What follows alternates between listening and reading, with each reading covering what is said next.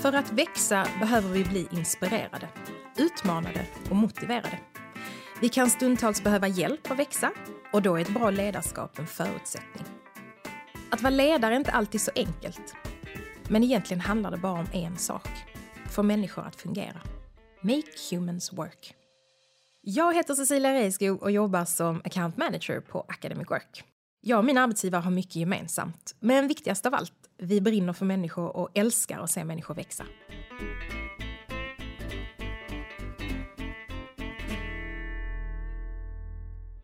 Arbetstoppar, vakanser och sjukdom. Det är exempel på situationer som tenderar att göra läget mer eller mindre ansträngt för företag. Men det är också situationer som kan få långvariga konsekvenser om de inte hanteras.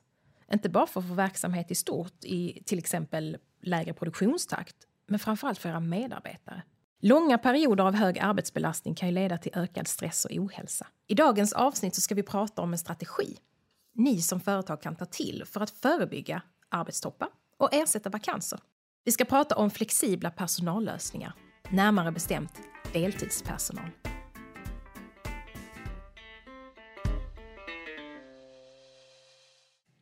Välkommen hit då, Nyberg. Tack. Kul att du ville komma. Du jobbar ju med att hjälpa och utveckla företag genom just tillgången till deltidspersonal.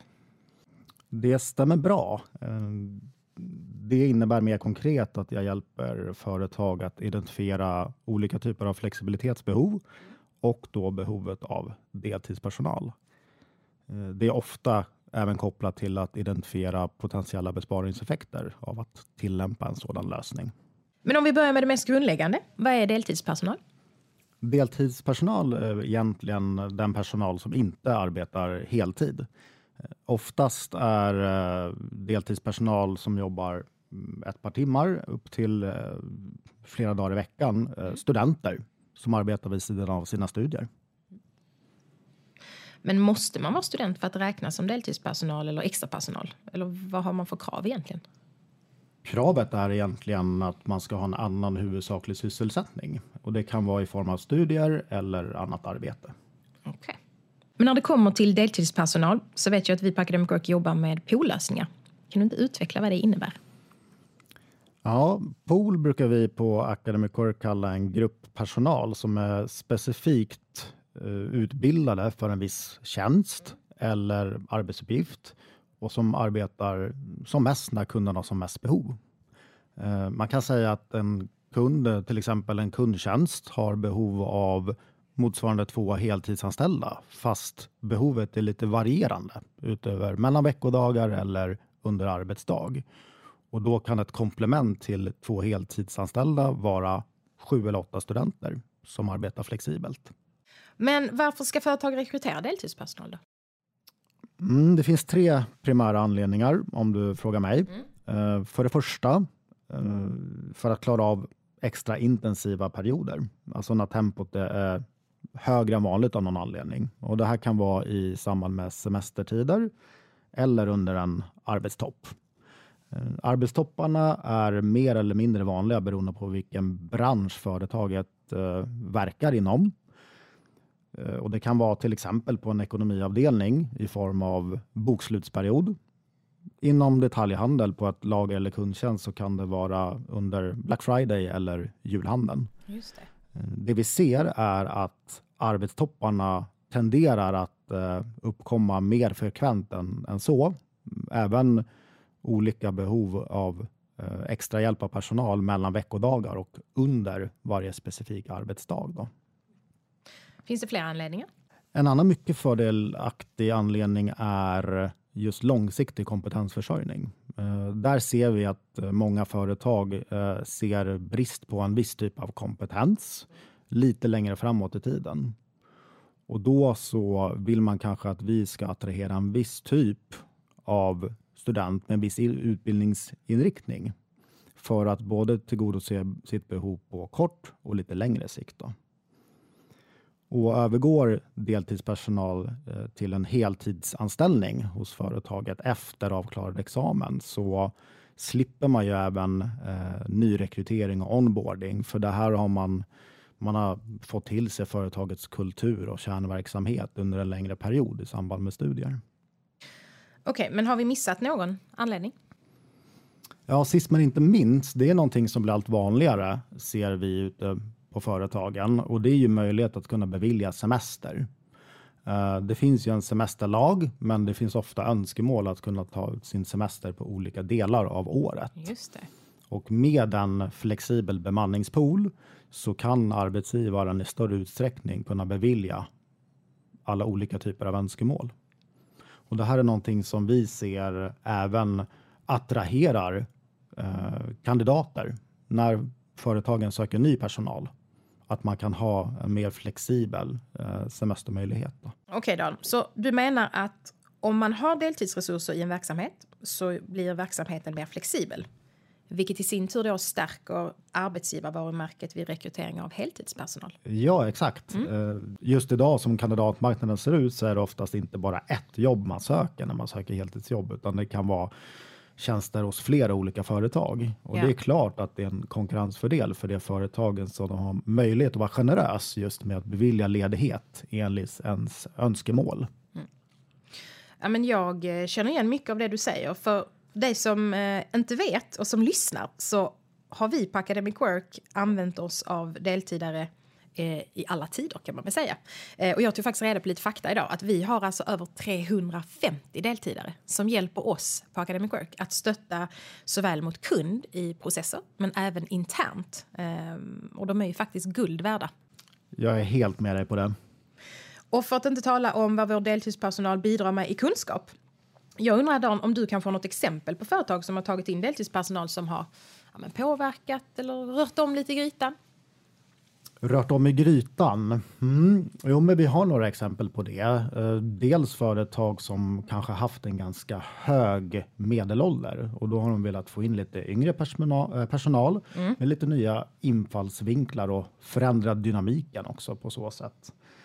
Sen har vi organisationer som även vill se till ett långsiktigt behov av en viss typ av kompetens. Och det kan till exempel vara en produktion som långsiktigt söker civilingenjörer. Och då vill man kanske fånga upp de här civilingenjörerna i ett tidigt skede av sin utbildning. Och så kan de hela tiden successivt klä på sig mer och mer kunskap under arbetets gång. Men Dan, om vi går tillbaka lite till hur deltidspersonal kan ha en positiv inverkan på arbetsgivarvarumärket. Så nämnde du tidigare att det finns en ökad stress hos medarbetare idag. Så då undrar jag lite, hur bidrar deltidspersonal till minskad stress? Ja, psykisk ohälsa är ju dessvärre allt mer vanligt förekommande idag. Och antalet sjukskrivningar relaterade till just psykisk ohälsa ökade till exempel med hela 67% mellan åren 2010 och 2015. Det går ju givetvis att spekulera i varför det är så, men en bidragande faktor återfinns nog i svårigheten att skilja mellan jobb och privatliv. Deltidspersonals inverkan på arbetsklimatet återfinns just i flexibiliteten. Låt oss säga att ni står inför en intensiv arbetstopp eller plötslig personalbrist på grund av sjukdom. Det är ett läge man inte gärna vill hamna i. Någonstans där inser ni att ni behöver rekrytera och stärka upp. Men det kan ju ta flera månader att hitta rätt personal på den arbetsmarknad som vi befinner oss i just idag. Och risken är stor att någon medarbetare upplever situationen som extremt stressig och till och med mår dåligt är stor. Det finns även scenarion där personer kommer tillbaka från korttidssjukfrånvaro i allt för tidig utsträckning just för att man vet vilken knivig situation som ens kollegor och medarbetare befinner sig i. Så man lite känner skuldkänslor för att man inte faktiskt kan vara på arbetet. Ja, men lite så faktiskt. Och med risk för att låta tjatig då, men det är just då som deltidspersonal är en väldigt bra lösning för många företag. Kunnig personal som kan hoppa in snabbt och smidigt. Men det här låter som ett extremfall. Jag undrar, vad gör man med extra och deltidspersonal när det blir lugnt igen? Det är nog inget extremfall och jag tror att det är många som känner igen sig i den här situationen. Men givetvis kan det vara som du säger att arbetstoppen och läget stabiliseras och att man inte är i lika stort behov av deltidspersonal längre. Och vid fluktuerande behov är personalpooler ett jättebra alternativ. Då betalar man bara för personal när man har behov av det. Vår uppgift är ju att förutse era mer eller mindre intensiva perioder och säkerställa att ni har möjlighet att ta in extra personal när det behövs. Och likaså när ni inte är i lika stort behov av personal. Och nyckeln för att lösa det här, det är ju proaktivitet och en god prognostisering tillsammans med er. Men det låter ju som att det här är jättebra, att använda sig av extra och deltidspersonal. Så då undrar jag, varför har inte alla arbetsgivare det, om det är så himla bra? Ja, men den absolut vanligaste fördomen skulle jag vilja säga det är att det är så dyrt. Och jag skulle vilja sätta det i relation till att istället för deltidare ta in en heltidare som man kanske efter ett par månader märker av att ja, men man har inte behov eller tillräckligt med arbete för den här personen då. Det kan till exempel också vara att man har betydligt mer att göra på vissa veckodagar. Till exempel måndag, tisdag, medan man har väldigt litet behov på fredagar. Och då skulle man ju egentligen kanske kunna ha mer personal inne just måndag, tisdag, medan man inte har någon bemanning alls då på fredagar. Just det.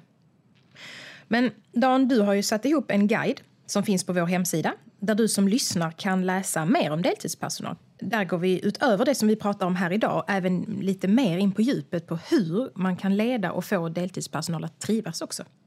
Den hittar du på academicwork.se/deltidspersonal. Men Dan, vad är viktigast att tänka på som ledare vid rekrytering av just deltidspersonal? Ja, precis som i rekrytering av heltidspersonal så handlar mycket om själva erbjudandet. Har ni ett erbjudande som tilltalar deltidspersonal, studenter eller extra personal? Det är nog en viktig fråga man bör ställa sig. Och det erbjudandet är nog inte alltid samma som attraherar heltidspersonal. Vad finns det för utvecklingsmöjligheter och möjligheter till heltidsanställning framgent? Flexibilitet, det är någonting som också är efterfrågat av studenter.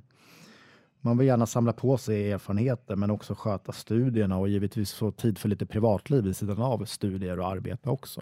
Något som Academic Work fokuserar extra på, det är just att matcha kundens flexibilitetsbehov med studenternas tillgänglighet och möjlighet att arbeta. Finns det några misstag som är vanliga vid denna typen av rekrytering? Jag skulle säga att arbetsgivare tenderar att titta för mycket på kompetenser och erfarenheter som man kanske mer bör fokusera på vid rekrytering av heltidspersonal. Och då titta för lite på personliga egenskaper som kanske är mer relevant vid rekrytering av deltidspersonal. Inte minst för att det kanske inte finns lika mycket kvalifikationer att titta på. Men man måste ju börja någonstans. Ja, men precis. Alla har varit nya någon gång. Jag skulle säga att tänk utanför boxen. Titta mindre på kompetenser och mer på vilka egenskaper som bäst lämpar sig för själva tjänsten. Inte minst för att konkurrensen om kompetens är så hög, men också för att ta hänsyn till företagskulturen. För att deltidsmedarbetarna ska trivas är det också viktigt att tydligt kartlägga och kommunicera hur medarbetarna förväntas arbeta och också prestera i sin roll. Jag brukar alltid be om lite avslutande tips och råd till våra lyssnare. Och då gör jag samma med dig, Dan. Vad är det absolut viktigaste att tänka på vid rekrytering av deltidspersonal? Absolut. Jag har nog 3 som jag skulle vilja dela med mig av. Nummer 1. Börja med att ha deltidspersonal. Som vi redan har sagt kan deltidspersonal avlösa heltidspersonal vid till exempel semester, utbildningar, sjukdom, arbetstoppar. Men det bidrar också positivt till bilden av en flexibel arbetsgivare. Och det här kan ju speciellt vara attraktivt vid rekrytering av heltidspersonal. Nummer 2 handlar om långsiktig kompetensförsörjning. Och det kan handla om behov av en viss kompetens som man ser lite längre fram i framtiden. Men som man kanske har behov av att adressera redan idag. Och är det så att man saknar den här kompetensen redan idag så kan man ju hyra in en deltidspersonal redan nu. Och den här, eller de personerna kan ju utvecklas successivt i verksamheten och kanske stanna kvar i organisationen på avdelningen när man är klar med studierna. Nummer 3, sist men inte minst, så ta hand om deltidspersonal. De är minst lika viktiga som heltidspersonalen. Mycket bra tips. Du, stort tack Dan för att du ville komma. Tack själv, det här var riktigt kul.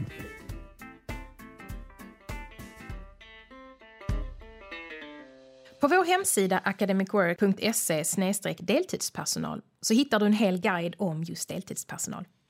Ladda ner den, tipsa gärna både ledning och kollegor att göra detsamma. Att deltidspersonal behövs på mer eller mindre de flesta arbetsplatser i olika perioder, men det känns ganska självklart efter allt vi har pratat med Dan om idag. Deltidspersonal kan ju hjälpa oss att arbeta proaktivt med att förebygga arbetsrelaterad ohälsa, såsom sjukskrivningar och långvarig stress, men även mycket annat. Sen får vi inte glömma att det finns ju världens möjligheter att hitta sin framtida personal genom att ta in studenter som jobbar extra, som kan växa in i sina roller och i företagen. En grym rekryteringsbas som man inte ska förringa. Och det är faktiskt idag som vi kan påverka morgondagens arbetskraft. Det var allt för denna gången. Jag heter Cecilia Reiskog och det här är Working Humans, en podcast som produceras av Academic Work. Tack för att ni lyssnade. Håll utkik efter nya avsnitt.